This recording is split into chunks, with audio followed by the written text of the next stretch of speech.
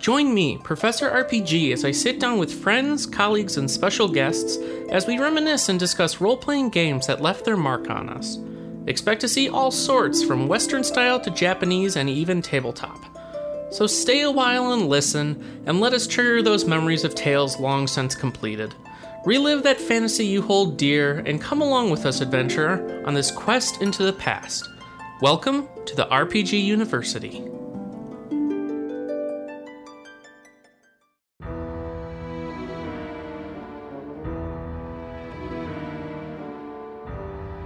Some of you may know me as Yrsa of Clan Vesser. Others may have heard legends and stories of the Golden Bear.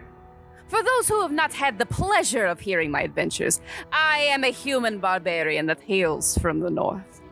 Years ago, my clan was ravaged by the cult of the Howlite Claw. But now I have reason to believe that my twin sister, Orna, is still alive, and it is my mission to find her once again. I enjoy a good drink, good company, and a good adventure where justice is delivered to those who need it. I despise magic and am honest with those around me. And yes, I have dabbled, poorly, in poetry from time to time. If you cannot guess already, my totem animal is, of course, the bear. And I can summon bears to my aid whenever I roll a natural 20. The world is dark and filled with those who wish to harm others. But I will always be a champion for those in need. Class is in session, and today we're dropping the controller and picking up some dice to talk about DMing tabletop RPGs. As always, I'm your host, Scott White, also known as Professor RPG, and this week I have the pleasure of welcoming back to the university writer for Geek Girl Authority, Get Fandom, player in Mass Effect Adventum, actual play podcast, GM extraordinaire, and now a creative producer at G4TV. Welcome back, Emily Rose Jacobson. How's it going?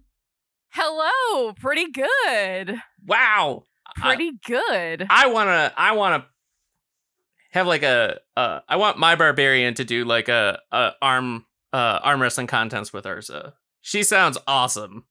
She is she's my sweet daughter. That was my first D&D I ever created in college, or just in ever. I played in college for the first time, and then she really kind of took more of a character form when I used her in the Bearded Men's Swords and Sorcery, the improvised campaign on Geek and Sundry, and live in Los Angeles at Impro Theater.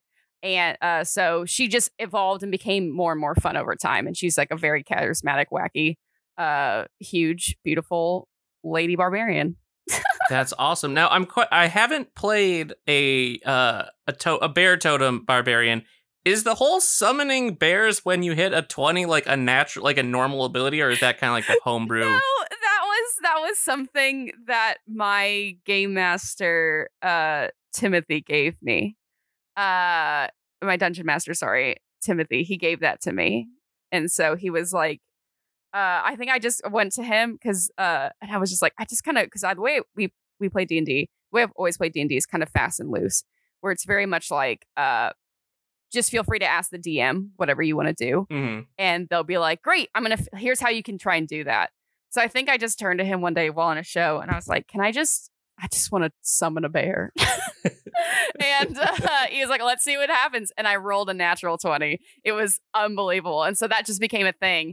I could just summon bears whenever I rolled a natural 20. And for I think 3 out of the 4 times I've tried to do it have always been natural 20s, which is just unreal. Now, do the bears just magically appear like in a puff of smoke, or do they just run out of like off camera, kind of like Assassin's Creed, where you summon your horse and you turn around and the horse is there? Is it like very much like Assassin's Creed or some kind of like Marvel versus Capcom side scroller like entrance? It's excellent. Just the bear. It's either it can be one or multiple depending on the situation, but it's usually just one bear, a huge bear, just appears and then just unleashes hell upon those around me. Does it then, like, once it's done, does it just like disappear like that tuxedo mask meme where it's like, my work here is done? It's like, what? And I'm like, you did so much. Thank you. Goodbye, bear. Yeah, I think it's kind of like, it's like a magical summoning thing. And then the bear just kind of is returned back to where it belongs. That's so cool. See, that's the joy of tabletop, where you can do crazy stuff like that. I love it. And it makes, for me, it makes the barbarian totem just that much more fun. Oh, yeah. Get on it, wizards. Make that like a legit ability. Because that sounds like a blast. But we are here to talk about DMing, or running a game as a game master, a feat that you have tons of experience with. Like, you have run games. You've done like Geek and Sundry. You were the GM, I believe, for Rat Queens, right? On Geek and Sundry, or Hyper. And it's Hyper, yeah. And then I also did the Witcher RPG at Hyper. Yeah. And it's like, you have done a bunch of like highly visible, like online GM games. And I'm just curious, from your perspective, like, when, I guess to start off with, in your home games kind of that aren't being broadcast or recorded, do you prefer to be a player or run a game?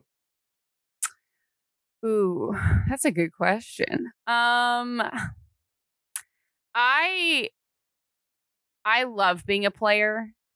I do, because you get to do so much fun stuff. But then there's another part. I think I love it. I think I love both of my children equally. As my mom would say, you are my favorite daughter. You are my favorite son. So you are my favorite as a player. You are my favorite as a dungeon master. Because I think what's really fun with Dungeon Master is that I get so excited by these stories I want to tell. That I did a one shot recently for Mass Effect Adventum, and it was because I knew what I wanted to do with it. I was like, I won't give it away, but I was like, I'm going to do something really, really wacky with this, and was so excited by that idea that I was like, yeah, screw playing a character. I get to like make this insane story, and that had like has a very big twist in it, and watch everyone's reactions when the twist plays out, which is always my favorite. That's the best part of being a dungeon master, when stuff is revealed to your players and you get to watch like their faces. But then it's really fun to also play a character, because then you get to really dive into like the meat of exploring what a character would do in the situation, and you get to build relationships with people at the table and the dungeon master and their NPCs. Like my character Malovia right now, she's my longest.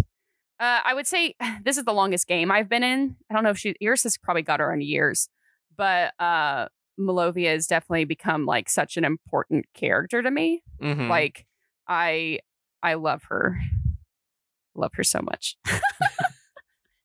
Yeah, for me, I feel like I love having a balance. Like right now, on one day of the week, I play as a player Theodore Pendleton Tricklefoot, a gnome barbarian berserker, small but angry, as I like to call him. Absolutely love playing him as a character, but then on like Wednesday nights, I'm a DM, where I get to flesh out and take my players on like this wild adventure in this world that I'm creating with them. And it's like, I love that balance. I'm very much like you, where I love both being a player and being able to role play and do the improv of this one character, kind of fleshing out their idea and their backstory and beliefs. And then I've always been a huge fan of the more grandiose world lore building, historical building that you can do as a DM. It's both offer such great avenues for creativity and imagination, I think. Oh, 100%. And I'm one of those dungeon masters that gets really bad, in which I will, in my head, be like, world building, world building, world building, world building. And sometimes I'll write it down, or else I'll just do too much world building and not enough plot or anything, because that to me is like so much of a fun part, is like fleshing out the world around you. Or you do so much world building, and then your players are like, I'm gonna go over here and do nothing of, like, we're not gonna engage with anything you've carefully crafted, and you're just like, okay, but that's when you just have to release it. And to know too that like you can always bring it back later. I think that's something that you can always remember too, is if your players don't go and do something that you like planned out to do, just save it for later. You already planned it out. And especially if you love it so much, you can bring it back. Yeah. And I think for people, that DM games especially, that is one of the quickest things you will ever learn is like you can have the most grandiose and perfect encounters planned or risky dungeons filled with traps and hidden chests, and none of it will usually matter because your party will do something totally different than you were expecting in like the first 5 minutes of a game. Oh, in my Krogan one shot that I mentioned earlier, they were doing a thing where they were trying to like they were messing with a door. They were messing with the door to the cockpit of the transport vessel they were in. And had they messed with it a certain way, the whole thing would have gone off rails. The whole thing would have not been anything I planned. Mm-hmm. And I was just like, I was sitting there sweating bullets. I think we recorded it live. And if you go on our YouTube, you can watch me at one point. My face is just very like, I'm literally, the cogs are going like 90 miles an hour in my head, being like, okay, what do we do? What do we do? If they literally break it, what do we do? Yeah. And it's like, you can think, it's like, okay, I have, if they do this, I have this going on. If they do this, I'll have this happen. And then when you realize they're not doing any of your potentially planned, like, other avenues they could go off on, it's like, oh crap, okay, how are we gonna do this? Okay, I'm gonna oh crap, they're talking to someone I just threw out as a random NPC for fluff. Okay, they're interrogating this individual. Okay, and how are we gonna work this in? And isn't it in your experiences like the NPCs that you just like are like, this is just you see a guy named Craig and he's here. Everyone's like, that's my new favorite NPC. And you're like, really? The one that I just like popped out of my head? Yeah. With no planned anything? You don't want cool planned NPC I have over in this corner. But I have this librarian over here who has a deep family dark secret. Don't you want to talk to them? No, I want to talk to the leather worker, Craig. He seems like a good Craig. One. He's got a weird voice, and we think he's funny. Damn it. So, I'm curious, what have you noticed, if anything, is different when you run a game just for your normal group of friends as opposed to running a game that is recorded or streamed? What's that like? That's an excellent question. I know that it's very much like when you're doing something, when you're doing an RPG that's like on stream, it's almost, it's not just this. I think the biggest difference is it's not just a story for you and your group. It's also for the audience. So the way I kind of dungeon master, I make sure to look at the camera and I invite the audience. And yeah, I think it's very much, it's an acknowledgement of the audience, and it's an energy thing where I can sit at a table in my normal D&D sessions and it can be kind of like a normal amount of energy. Okay, I'm a very goofy player though, in that I very much react in any situation I'm in where I'm like, oh, that's the thing from earlier. I'm like that player at the table who's like, yeah, and stuff. But when you're on camera, it's also like, oh yeah, I'm sharing this. It's just, I think it comes down to it's being shared with more people than just those at your table. So it's making sure that energy goes to them. It's making sure that they know that they are a part of the table as well. Because that's very much how I always GM like on stream, where it's like, yeah, you're not just watching this. You're actually, you're witnessing it with us. And how cool is that? Especially when there's things like incentives. And I think that was one of my favorite parts of doing Rat Queens on Hyper RPG was we had an NPC incentive where the audience could create an NPC that I would just have to throw into the game. And a lot of the times I would make those NPCs, they would end up becoming pretty pivotal characters, or like one NPC actually spawns like this entire cult that ended up playing a huge part in in the overall story, which was like so cool. And so it's gifts like that where it's like, you're not going to get that in your home table RPG. But that's okay, because I think both experiences are very, very unique and very, very different. We're like, table game is just for me and my friends, where we're just like, I can just kind of be whatever Emily I am that day. Live stream Emily does have to be kind of like on, camera ready and camera on. But there is this creative element of bringing the audience into the game as well that I've always really, really loved.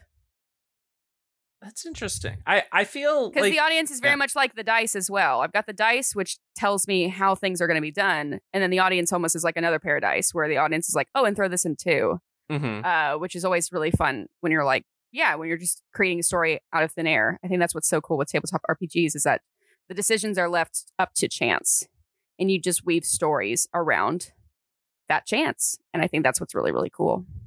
Kind of going along with that idea of chance and weaving as you go. It's one thing that I've never stopped being surprised by as a DM is how such good story comes out of random events you didn't plan for in the beginning.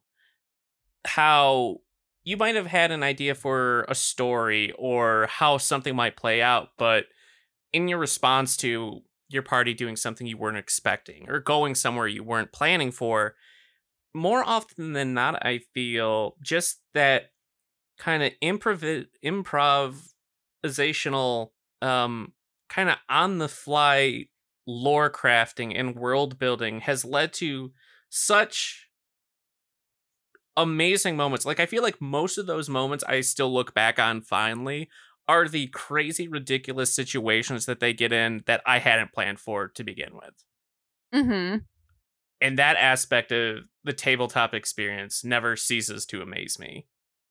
Oh, 100%. I'm the exact same way. I think that's what's so fun is, like, you can plan all you want, but honestly, it is the unique group of people you have at the table that will help create such a unique kind of moment for everyone there. Because honestly,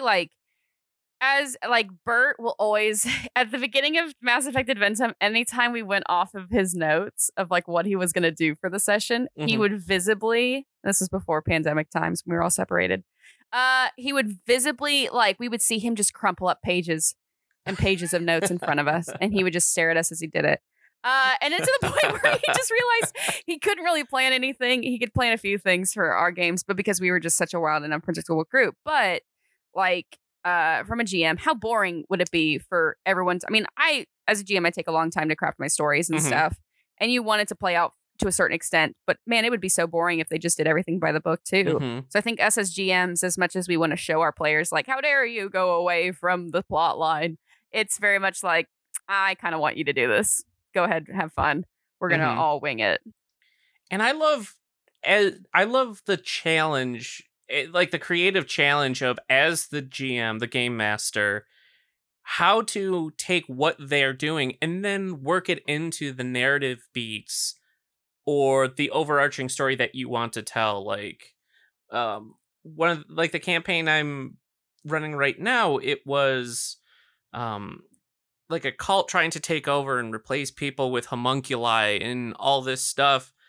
And they were sent to try and initially they were sent to contact the king and kind of see what was wrong with him.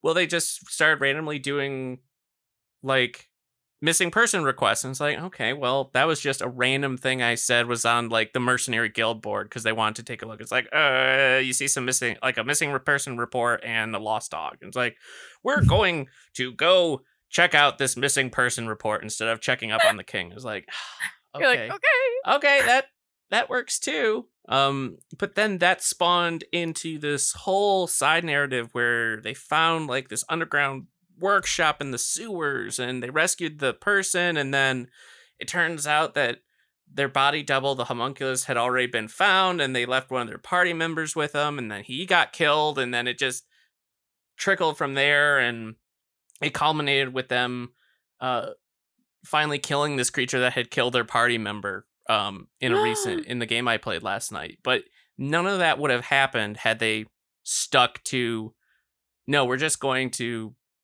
go check up on the king or whatever. And having to work things in keeps me on my toes as a creative individual, and I love it. Totally. Those are the best moments. And I think it's just very much a testament to a dungeon master, like in your case, of how good of a storyteller they are, where they can take this moment where the players kind of are going to go, okay, we want to kind of do this instead. And you're able to be like, all right, game on. Let's weave a story out of this. Yeah. Now, I'm curious, from your point, or from your perspective or your experience as a DM, what's been kind of the most crazy, oh my god, like the craziest oh my god moment or divergence that you've had your players take you on? Ooh. Oh gosh, I have to like go through my memories. Or is there a divergent storyline that didn't initially exist but then spawned like a really big or important moment for you in a game you ran? I'm like flipping through the Rolodex of Rat Queens right now.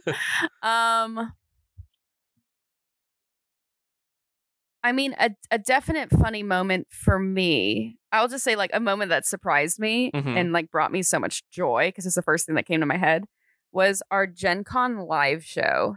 And I was like, I had the book Rolled and Told, and there was kind of a one shot in that book that I was like, okay, I'm going to use this as like my cornerstone. The idea of like solving a murder mystery somewhere.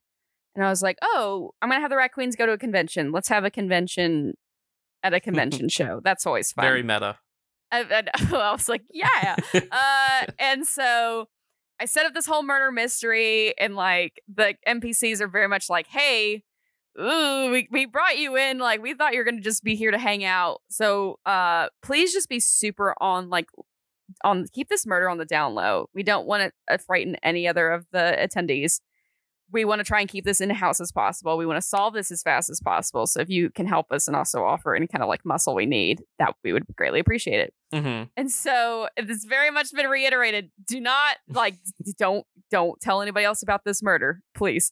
And they decide to go into like I think the dealer's room of this convention, and they go up to the first like person they see, and Jess is Hannah, like just through sheer trying to drive a plot, and in no way was trying to do anything other than like be in character and be engaging. Was just like, so what do you know about the murder? and just had completely forgot that like the characters were like, please no, don't talk about the murder. And of course I had set the stakes that like we don't want to frighten people. So immediately this character just like starts flipping out and is like, there's been a murder. And then it made everyone like, I was in tears and the whole entire audience was dying. And Jess just had to like realize what she did. And she was like, oh no, like I didn't mean to do that. But it's those moments where it's just like, I think it's the beautiful mix of dungeon master and player where like you set the stakes. And if someone violates those, like if someone challenges those stakes, you have to pay that off. And so it turns into this entire thing where like they had accidentally told the entire, they suddenly revealed that there had been a murder and this guy just started going off. I quickly regret this decision. Yes. And big shout out to Jessica Lynn Verde, who is on a guest on this podcast to talk about the Rat Queens experience and the tabletop earlier. So wonderful, wonderful individual Jess is. 100%.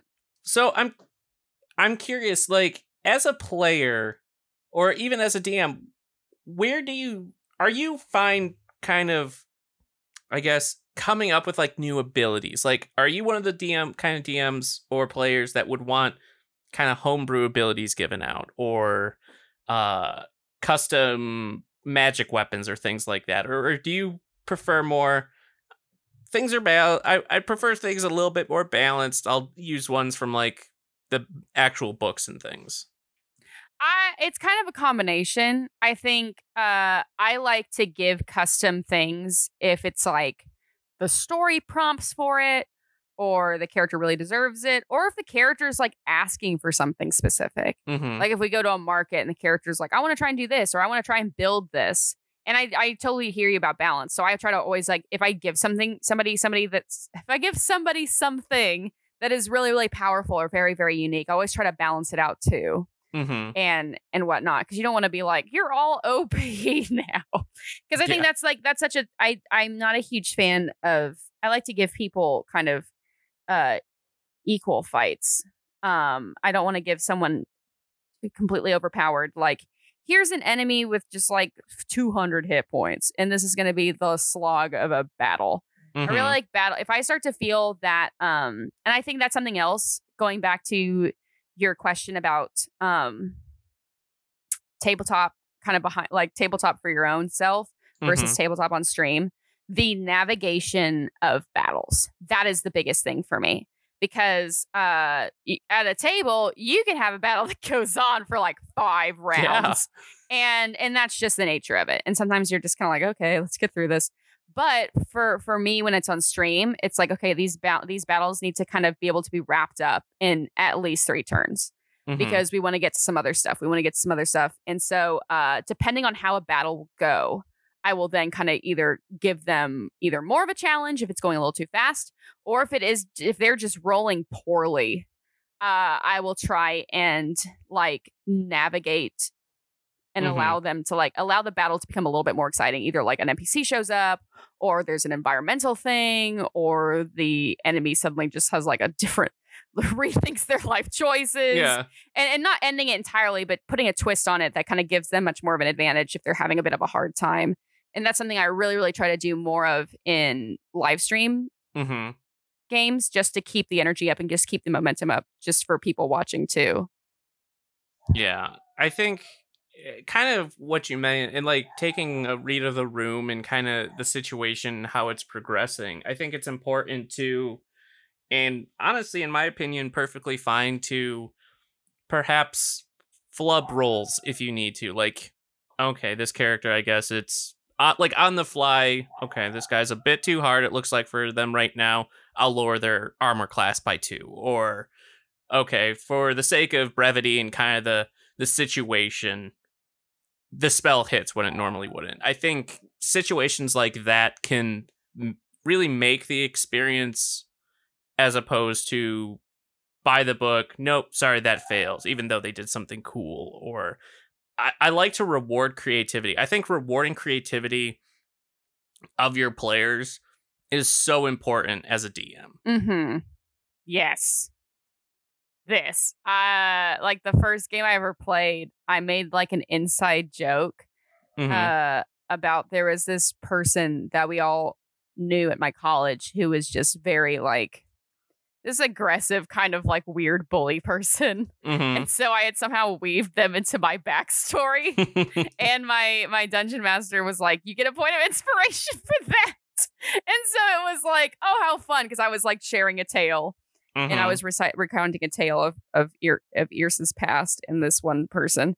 And my DM was like, yep, point of inspiration. And that's when I was like, oh, the more creative I am, the more fun I have, the more fun everybody has, if that makes sense. That's what I learned as a player. I was like, oh, I can go really like goofy with this, or I can just get as fun as I want and like get as creative and rich and like lore into this character in the world.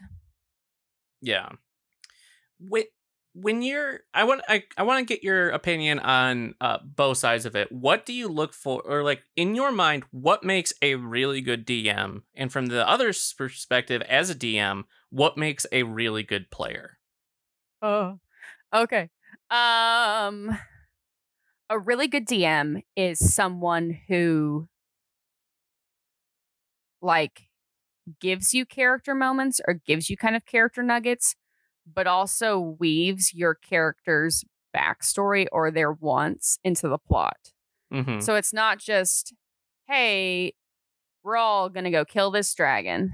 It's, oh, as a dungeon master, I know that, like, you have, say, your family was like, you lost your family when you were really, really young, and like their house burned down and they were robbed, and it was this terrifying event, and you're now a rogue because of it, which is a trope.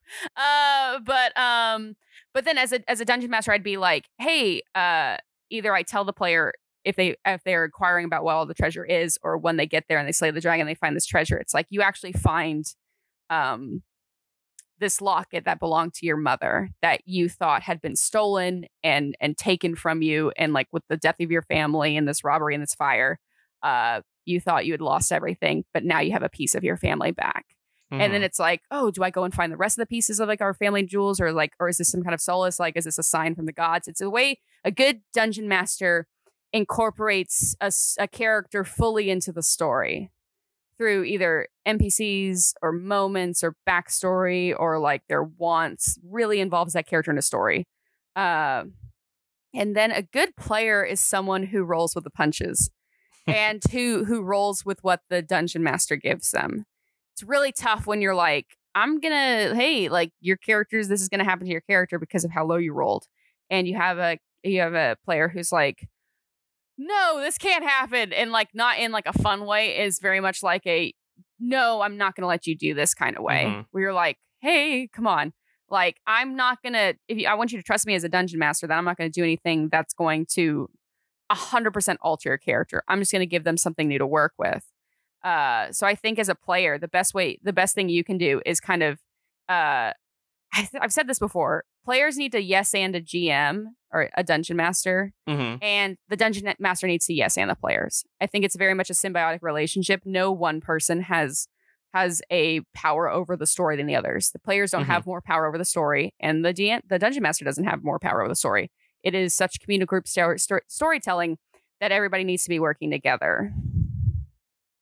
Like on an equal level. I love that. And until you say it, like, I had never really thought about it that way, but it's true. They're like, the DM can craft so much, but it's up to the players to choose where and how they go about things, and the players can only act within kind of the boundaries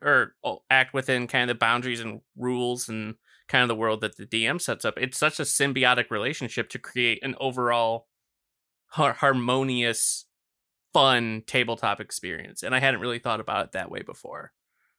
Yeah, because all this is like, that's what really attracted me to tabletop RPGs. Is I literally did not understand kind of like get D&D until I literally watched the Community episode, because I had my freshman roommate in college loved Community, so she played it all the time in our dorm room. And I remember just coming back to my dorm room and the D&D episode was on, and I was watching it, and I was like, oh, D&D it's just everybody telling a story together. How fun. And that's what really drove me to be a player, and then a dungeon master, is just that communal storytelling part. How unique, how special. We all get to be a part of this story together. I'll have to check that out. I haven't watched Community much, but I want to check out that episode. But kind of going along that line, I'm curious, how would you describe tabletop RPGs to like some like a D&D? Because that's one thing I've noticed is, especially for new players, the daunting is like, I just don't know how to play. But it's like, you just kind of make it up as you go. Like, how would you describe to someone fresh what tabletop RPGs are? Or like how you would play them? You and your friends get to all tell a story together. You all get to be authors and create a very unique story together that no one else could ever possibly create. I think that's what's really so special about it, because the DM's bringing something special. Everybody is bringing something special as their characters, regardless of how many people do there's modules for a reason, but the way you do a module is not the way I'm going to do a module, and it's not the way they're going to do a module. And so it's even though there's modules, everybody's experience with them is so uniquely different based on who the dungeon master is, based on who the characters are and the choices they make, and how the module is played. And I think that's what's so special, is that, like, because I got into D&D and it wasn't like, I am the kind of player too who's like, I'm not very movement or kind of rules heavy. I'm very much I'm like a cool mom. I'm a very cool D&D mom, where I'm like, hey, like, you just tell me what you want to do and we're going to figure this out. I'm not going to let you do insane stuff that breaks the game. But I've never been like, you can only move this far because this is your movement. Or like I use minis, but I namely use them as decoration, or like, this is my character. I've never really used them as in like a measure of distance or having to play within those rules. Unless you're doing something like Warhammer, where that is very, very, very specific. But yeah, I think I would just say, hey, we're all gonna come hang out and create really fun characters and then tell a story together. How cool is that? That's how I would describe D&D. That's great. That's great. And now, one thing I'm always curious about, and I always like to see where people lie on, what's your opinion or thought on resurrecting dead characters?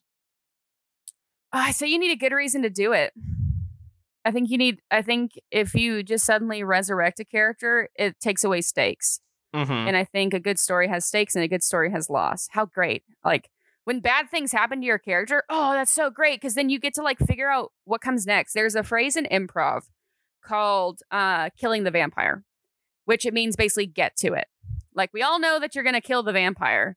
Mm-hmm. And so people who are nervous or who want to play it safe will just kind of elongate getting to killing the vampire.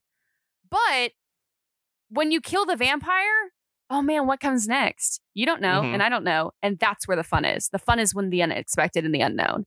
So like I just told Bert from Mass Effect Adventum, hey, I am 100% okay with my character if there's something, if I roll really poorly, if we're in a situation where she gets maimed or like loses, like I'm 100% fine. I think also too, communication is very, very key between dungeon master and player. You have to know what your character's limits are, and you have to know what's okay with your players. Yeah. And making sure that the table, this storytelling experience is a safe and productive and fun one, because the last thing you want to do is put somebody in an uncomfortable situation, which is why I told my dungeon master, hey, I am personally okay if you want to like, if Malovia loses an eye, or if she like gets a crazy scar like Garrus, like gets half her face blown off like Garrus, right, or like loses an arm, because how cool, like I will put that into my story, and that like she, like how does she overcome this? I don't know. We're gonna find out.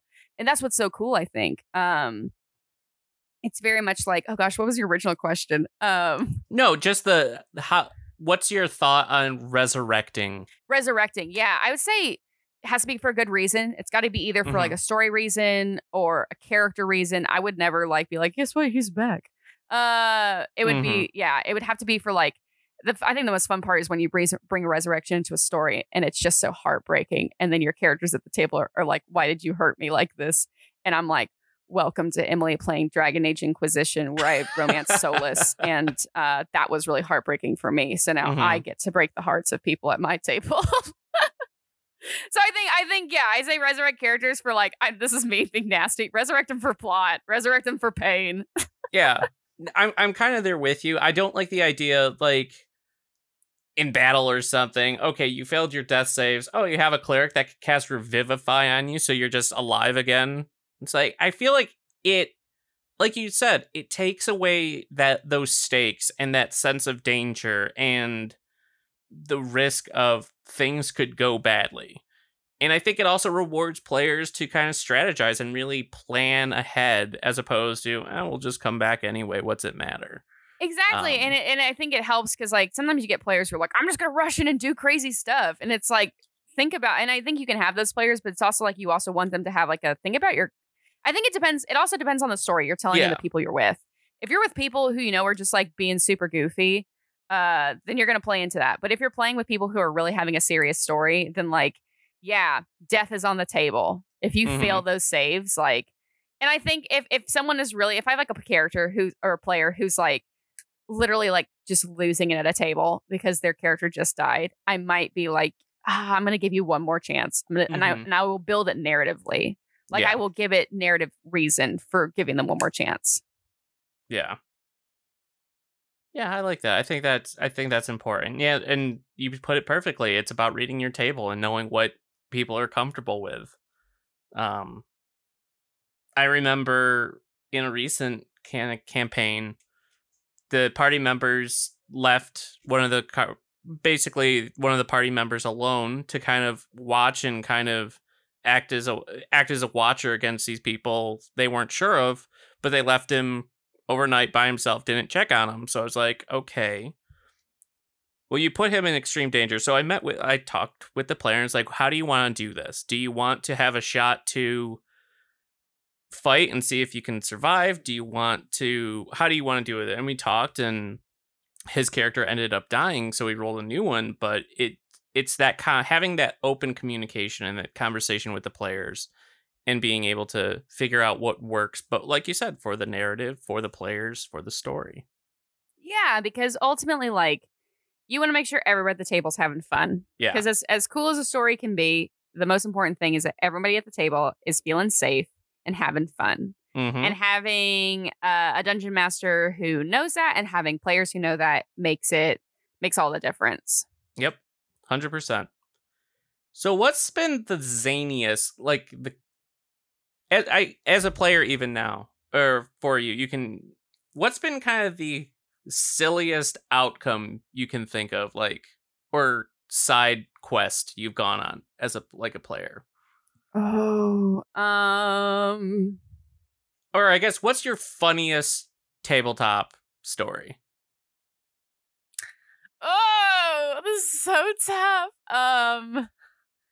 I think one of the more recent ones was with Mark Meer. So we actually had the Commander Shepard himself come guest on an episode or a few episodes. I believe it was 2 or 3 of Actually, I think it was maybe 1 or 2.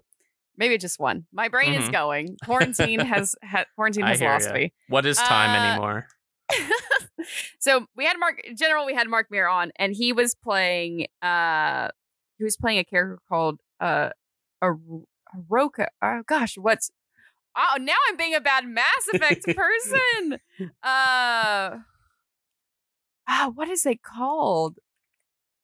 He was playing one of those. He was playing a very intense alien named Rix or Vrick. Who was playing an alien named Vrick, who worked for like a gang on this kind of small space station we were on. And we're like going through, and we were supposed to like kind of exchange this cash, but the cash had been stolen. And so we're like running through this kind of seedy space station, and security comes up to us, and we're like we're kind of mercenary group. And so Mark Meer just goes up to like these officers, and it was like, I would like to report a robbery. And we're like, what? What are you doing? And just everyone at the table absolutely lost it. And it was just like, what is happening? Why are you telling? Like, we are not supposed to be involved with the law enforcement in any way. Why are you telling them that, like, our the goods that have, like, we were kind of exchanging under the table have been stolen? Or he either said, like, I would like to report a robbery, or I'd like to report a burglary. And we're like, what are you doing? So that was super fun. And then another wacky thing was we had, like, planned out, like, I'm a huge heist fan. I love heists. I love Persona 5. I love the Ocean's films. Anytime there's a heist, I'm like, yeah, let's do it. I even built a heist into Rat Queens because I love heists so much. So our DM, our Bert, was like, I know this, and I'm giving you all a heist. And I'm like, oh, yes. And my character's like an agent, so I have all this like knowledge. This is going to be so cool. She's like using her knowledge of how she would like bust heists to figure out how she can properly do one. Oh, this is great.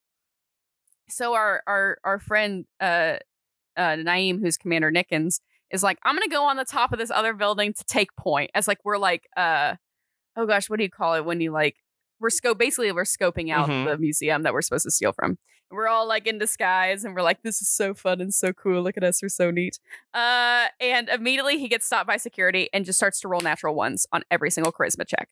And the heist that God we had, bless like, the natural one. Oh my gosh. But that's what's so fun. So the heist that like we, the players, had been planning so hard, thrown out the window.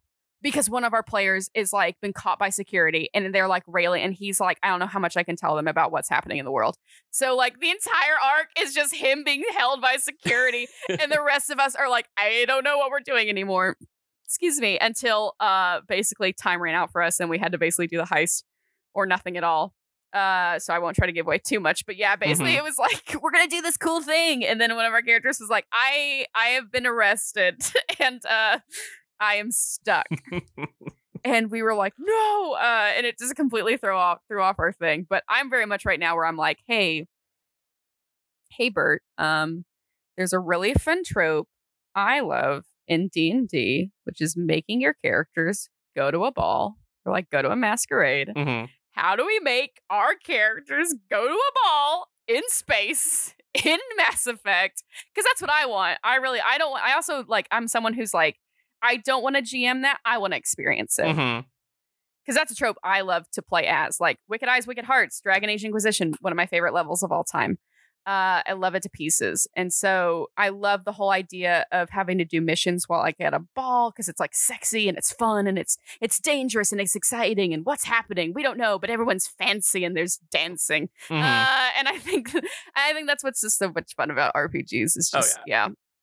And I think that's a great thing to do too. If you're a player and you're like, if there's something that you want to do in like a long campaign, you're like, I kind of want to go like to a beach resort and just see what that's like. Your dungeon master will probably be like, yes, I would like to do that too. Because then there's so much fun stuff that can happen. Have fun. Ask for things. Yeah.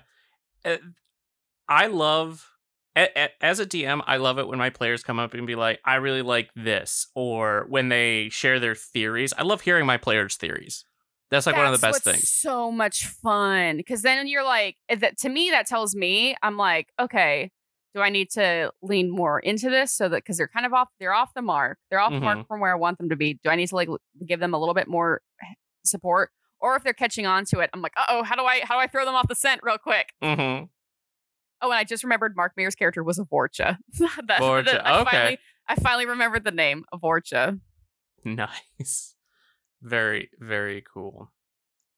But I put a question out to the internet, the interwebs, what the biggest and weirdest improvised moments from a session that GMs had to deal with and what they weren't expecting. So we're going to go around the web to see what players submitted and see what crazy, zany things their players sent them all into. Yes.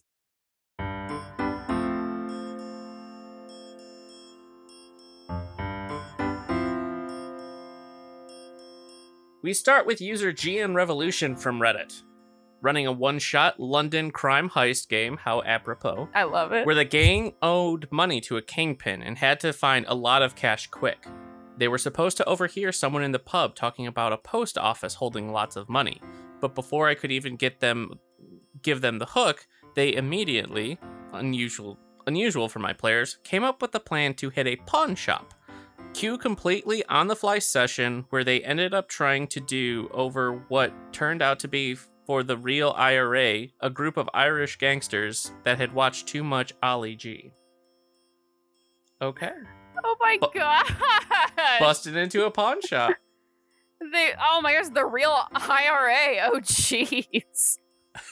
That's what's so fun is you're like, all right, my players are gonna. Oh no, you're not. Great. Okay, here we go. Sweet mother of God. I know. I love that though. I love it, I think that crime heists are always really tricky because, like the thing I love in a heist, and I'm guessing that a lot of people love in a heist. You love that most. Six of Crows. Highly recommend it. Read it. Best duology out of the entire Shadow and Bone kind of. The Grisha-verse. If you like fantasy, if you like 60 really fun different characters, you like heists, read Six of Crows and then Crooked Kingdom. Highly recommend it. I think that, but the thing we love about heists is that there's always that twist. There's a twist at the end. How they pulled it off. Oh, it didn't look like they pulled it off. They did it all along. And that's where it takes a lot of pre-writing from a game master. If you really, really want to deliver that kind of full-on heist feel. And it's tough. It's super tough because you're basically having to expect your characters to like do it a certain way. But I would give this tip. If you want to do a really good heist, make a note of every single thing your characters do on this heist and your players do, and then make the twist something that they ended up doing. I like that. You don't have to plan it out super hard. You don't have to. You can have like a in case of emergency break glass option. But it's always really fun to be like, oh yeah, you know, when you picked up that thing, that actually like, what you don't realize is inside of that vase you actually picked up was the real diamond itself. And you're like, oh my gosh, we pulled it off. Hearing you talk about kind of the heist game type and stuff, it's like, I want to figure one out for my game now. It's like, I need to figure out, because this could be so much fun. And it sounds like so much fun. I've never run or played in a heist. In a tabletop, so it's like that sounds so much fun. It's a blast. It's definitely one of those things that takes a lot of thought and a lot of planning. But you also have to just like I would say plan out your entire heist like really, really detailed, but then break it down to its most basic elements of like, okay, how can we have a satisfactory heist story with whatever they want to do. Good to know. Good to know. Want to take the next one? Sure. This one comes from user Redcat. I don't plan whole adventures, mostly outlines based on modules or what I've personally thought up. But one that really threw me for a loop was in a game of Deadlands Reloaded. I love Westerns! I was using the Coffin Rock module as a framework, and the players' posse were riding their horses into town to investigate rumors of supernatural weirdness. Just to add a little flavor and gravity to the situation, as they rode into town, I added a little bit where they came upon a nearly exhausted horse with a half-dead rider on its back. I figured, hey, just a little background color or drama. Oh, hell no, it couldn't be that simple. They turned the entire plot on its head, trying to get this guy healed. And when that failed, they set about putting together a proper funeral for him while researching his backstory to find his friends or anyone who knew about him. Oh my gosh. I quickly refocused the plot to work so that I'd feed them info about the real problem with the town via their interactions with the now dead writer's friends and family. It actually worked out really well, but it was one hell of a moment of panic. That's what I'm talking about. Yes. It's like, don't, if your players do something wacky, you don't have to sacrifice what you did. Mhm. You can just kind of build it in underneath what they're doing. But I love this. I love that these characters were like, we have to give this man a funeral. We must find his family. But how fun. And like, looking back, if I watched a movie Mhm. where they literally were uncovering something that was going on in the town just based on one dead guy's existence, how neat and fascinating is that? Yeah. That's something you don't see every day. So what a cool, like, I bet that's a module out there too, where it's like, that could be its own module or custom, custom campaign where it's like, yeah, you're through trying to find out who this mystery person is, you slowly uncover what's happening in the town that you just don't expect, where you just thought you were helping one dude. Love that. Love it. That is super cool. Very, very cool, Red Cat. Thank you for sharing. That was a great story. Yes. Next up, we have user Holothuroid from Reddit. They say, I really plan much, but when some players asked for Werewolf Forsaken, I took the official intro adventure and region sourcebook, because I still rate them among the best I've ever seen. So the adventure is about the player characters occupying a small town as a new local pack.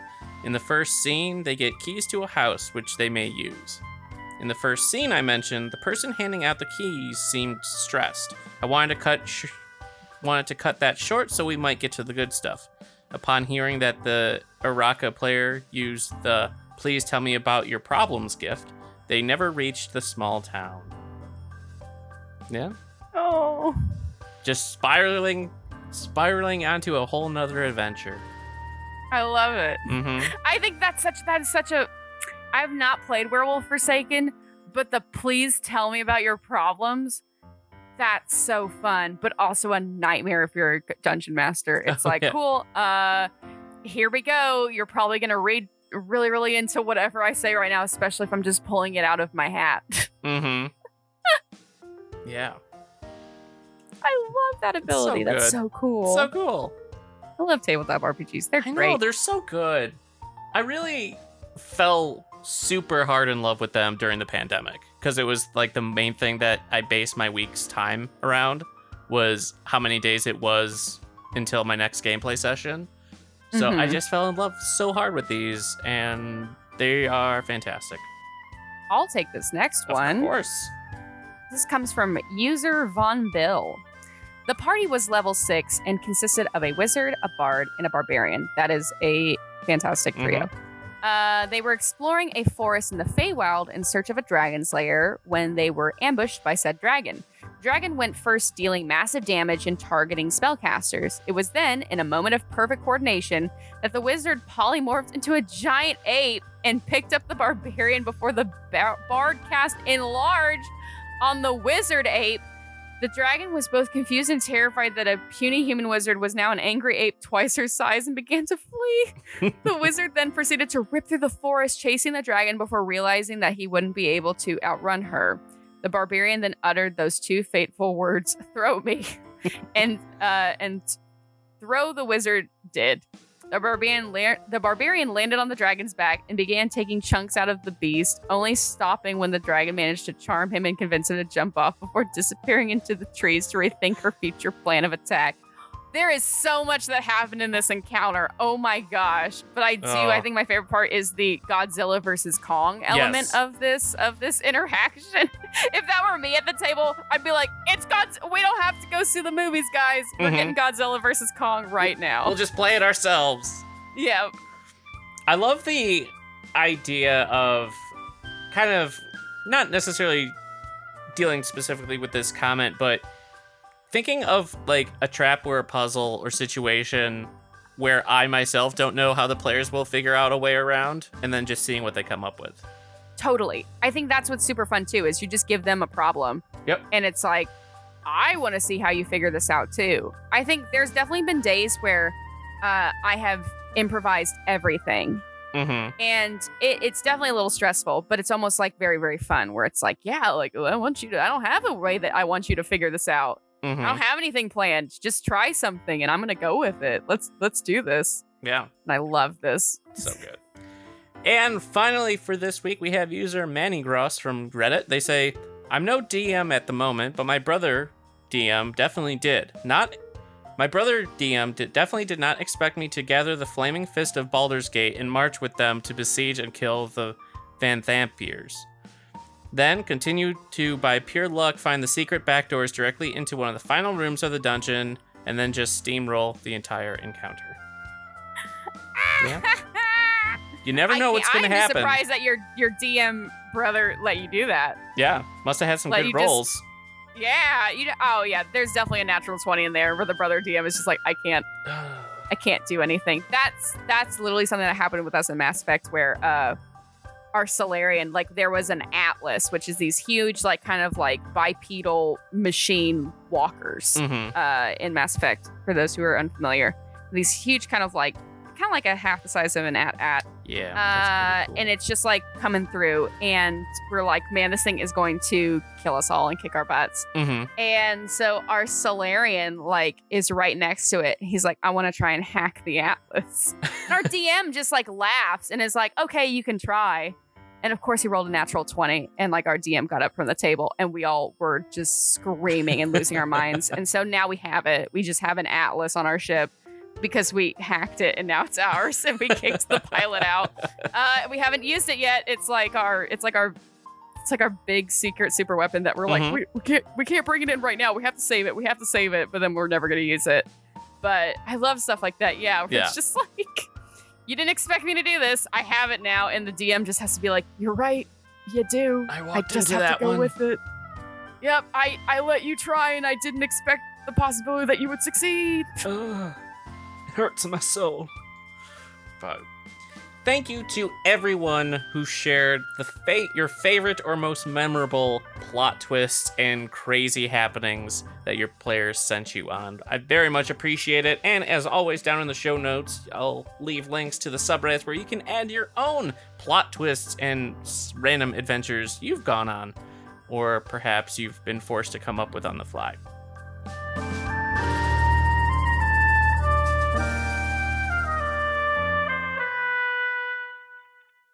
Now, you've heard Emily and I gush about tabletop RPGs and being players and DMs and stuff, so you might be wondering and kind of thinking to yourself, this sounds like a lot of fun, but I don't know, I'm just inexperienced. Well, we are here to help you with some advice that might get you started on your way. So, Emily, what new advice would you give for new players or DMs? I think this can be applied to, either player or dungeon master. Use what you know. I don't know if you've heard of this phrase, but everything's repeated. Everything's been copied. Like, everything can be sourced from something else. So if there's a piece of media, film, television, books, or video games that you really enjoy, feel free to let that inspire your stories, your characters, NPCs, etc. Because it's not cheating, and it's not. There's nothing against you. Like, I base some of my stories off of my favorite media, and my players immediately know it. And that's what's so much fun, is because I feel inspired by media to then do that. And I think, especially if you're like, oh man, I kind of like this character. I wish I could just play like this character.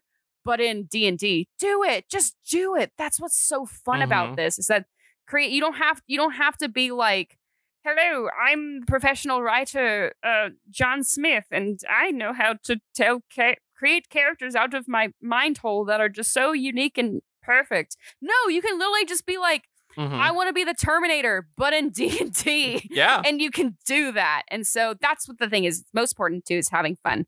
The more you have fun, the more your dungeon master has fun, the more everyone has fun. Agreed. And my tip is more geared towards the dungeon masters and game masters. You'll never be completely prepared. Be comfortable just kind of rolling with the punches in what's sent your way in whatever tangents your players want to go on. It'll be for the best. It'll be a lot of fun, but just have a sheet or a fantasy name generator handy so you can quickly come up with NPC names that you weren't expecting to have to. That's a great tip. Yeah. Lots of good ones out there. You can tailor them to the races you need, genders, all sorts of stuff, but it's saved my butt a few times, that's for sure. But we are on to one of my favorite, perhaps my favorite aspect of these tabletop-themed episodes. Emily, are you feeling like you want to get classy or racy? Let's get classy. Classy?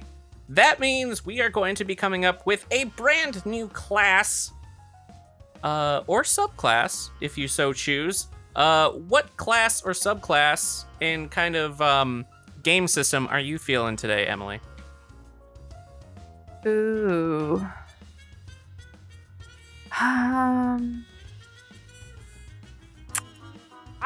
Let's play with the idea of like bards. Bards? I think you can build a really buff bard. Okay, so we're gonna. I think a lot of people think bards are just gonna use language and use music and inspiration magic.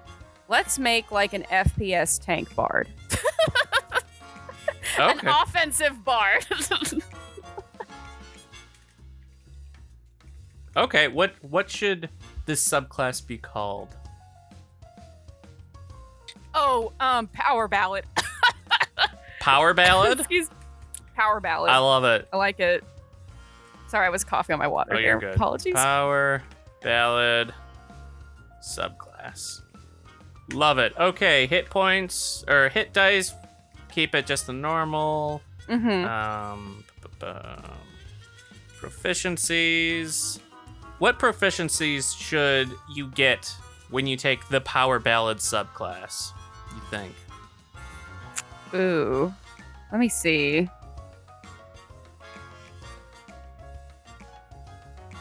What are you thinking? I'm curious to hear what you're thinking first. I think if you're rocking a power ballad, I'm thinking like a mighty axe. Like, I feel like you have to be able to, you gain proficiency in like great axe. Your axe is also your guitar. Yeah. It's like, just like Marceline in Adventure Zone or Adventure Time. Yep. You gain proficiency in the great axe. And you get medium armor. I think we put a lot of bards in light armor. So give them some medium armor. Yeah. I like that. I wish there was like a specific spiked armor class. I know. We'll do, you know what? We'll do medium armor and specifically spiked armor. You know, yeah, why not? You know, like Kiss, it'll be fantastic. So that's some of the bonuses. Do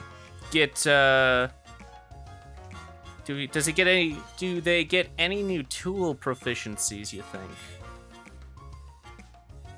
I think tools would be like metalworking. Something that's like, or I think. You know what? I like that. It's on brand. Metalworking, metallurgy. This bard is slowly turning into like a Kiss performer for me. It's turning into like literally like a metal music bard, which I'm loving. You know what? You know, I'm liking where what you're putting down. Kind of keeping on this train. Also gains proficiency in a makeup kit. Yes, makeup and makeup kit. Makeup/disguise kit? Yes. Love it. Cool. So they can do the power ballad painting, the face painting. Okay. I like this. Let's see. The Power Ballad Bard College. I like it. It's good. So what would you say, what should be the kind of defining feature or the special ability of this subclass? I think like the special ability is that like we think of bards and we think like, oh, bardic inspiration, or like kind of general bards that create kind of general spells that either like help the party or like kind of affect the environment or affect the enemy. I want this bard to be like straight offense. So I think it's like their bard, anytime like their bard spells are also like physically offensive spells, if that makes sense. So like I'm picturing, if we're going metal, this is what I'm going in my head. Like bardic inspiration, like a metal performer, flame shoot out of the ground and like hurt those around them while they're giving kind of bardic inspiration. So there's kind of like this attack element to all of their spells. Erupting inspiration. Erupting inspiration. Yeah, because like for me, I'm always tempted to like not play these classes because I want to be so. It's kind of like why I always pick fire starters in Pokemon. I want someone who's going to do a lot of damage. I'm not the kind of like think about how do I disarm an enemy or how do I get the upper hand. No, I'm about the most damage possible. So I'm trying to build a most damage possible bard. We'll do 3 geysers of flame erupt from the ground.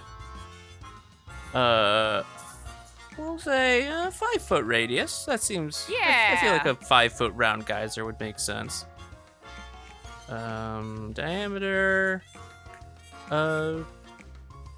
within 20 feet of the bard. I think that's good. So when you use Bardic Inspiration, 3 geysers of flame erupt from the ground in 5 feet diameter geysers within 20 feet of the bard, dealing fire damage. Yes, I'm loving this. I like it. Okay, so that's like the big thing. I think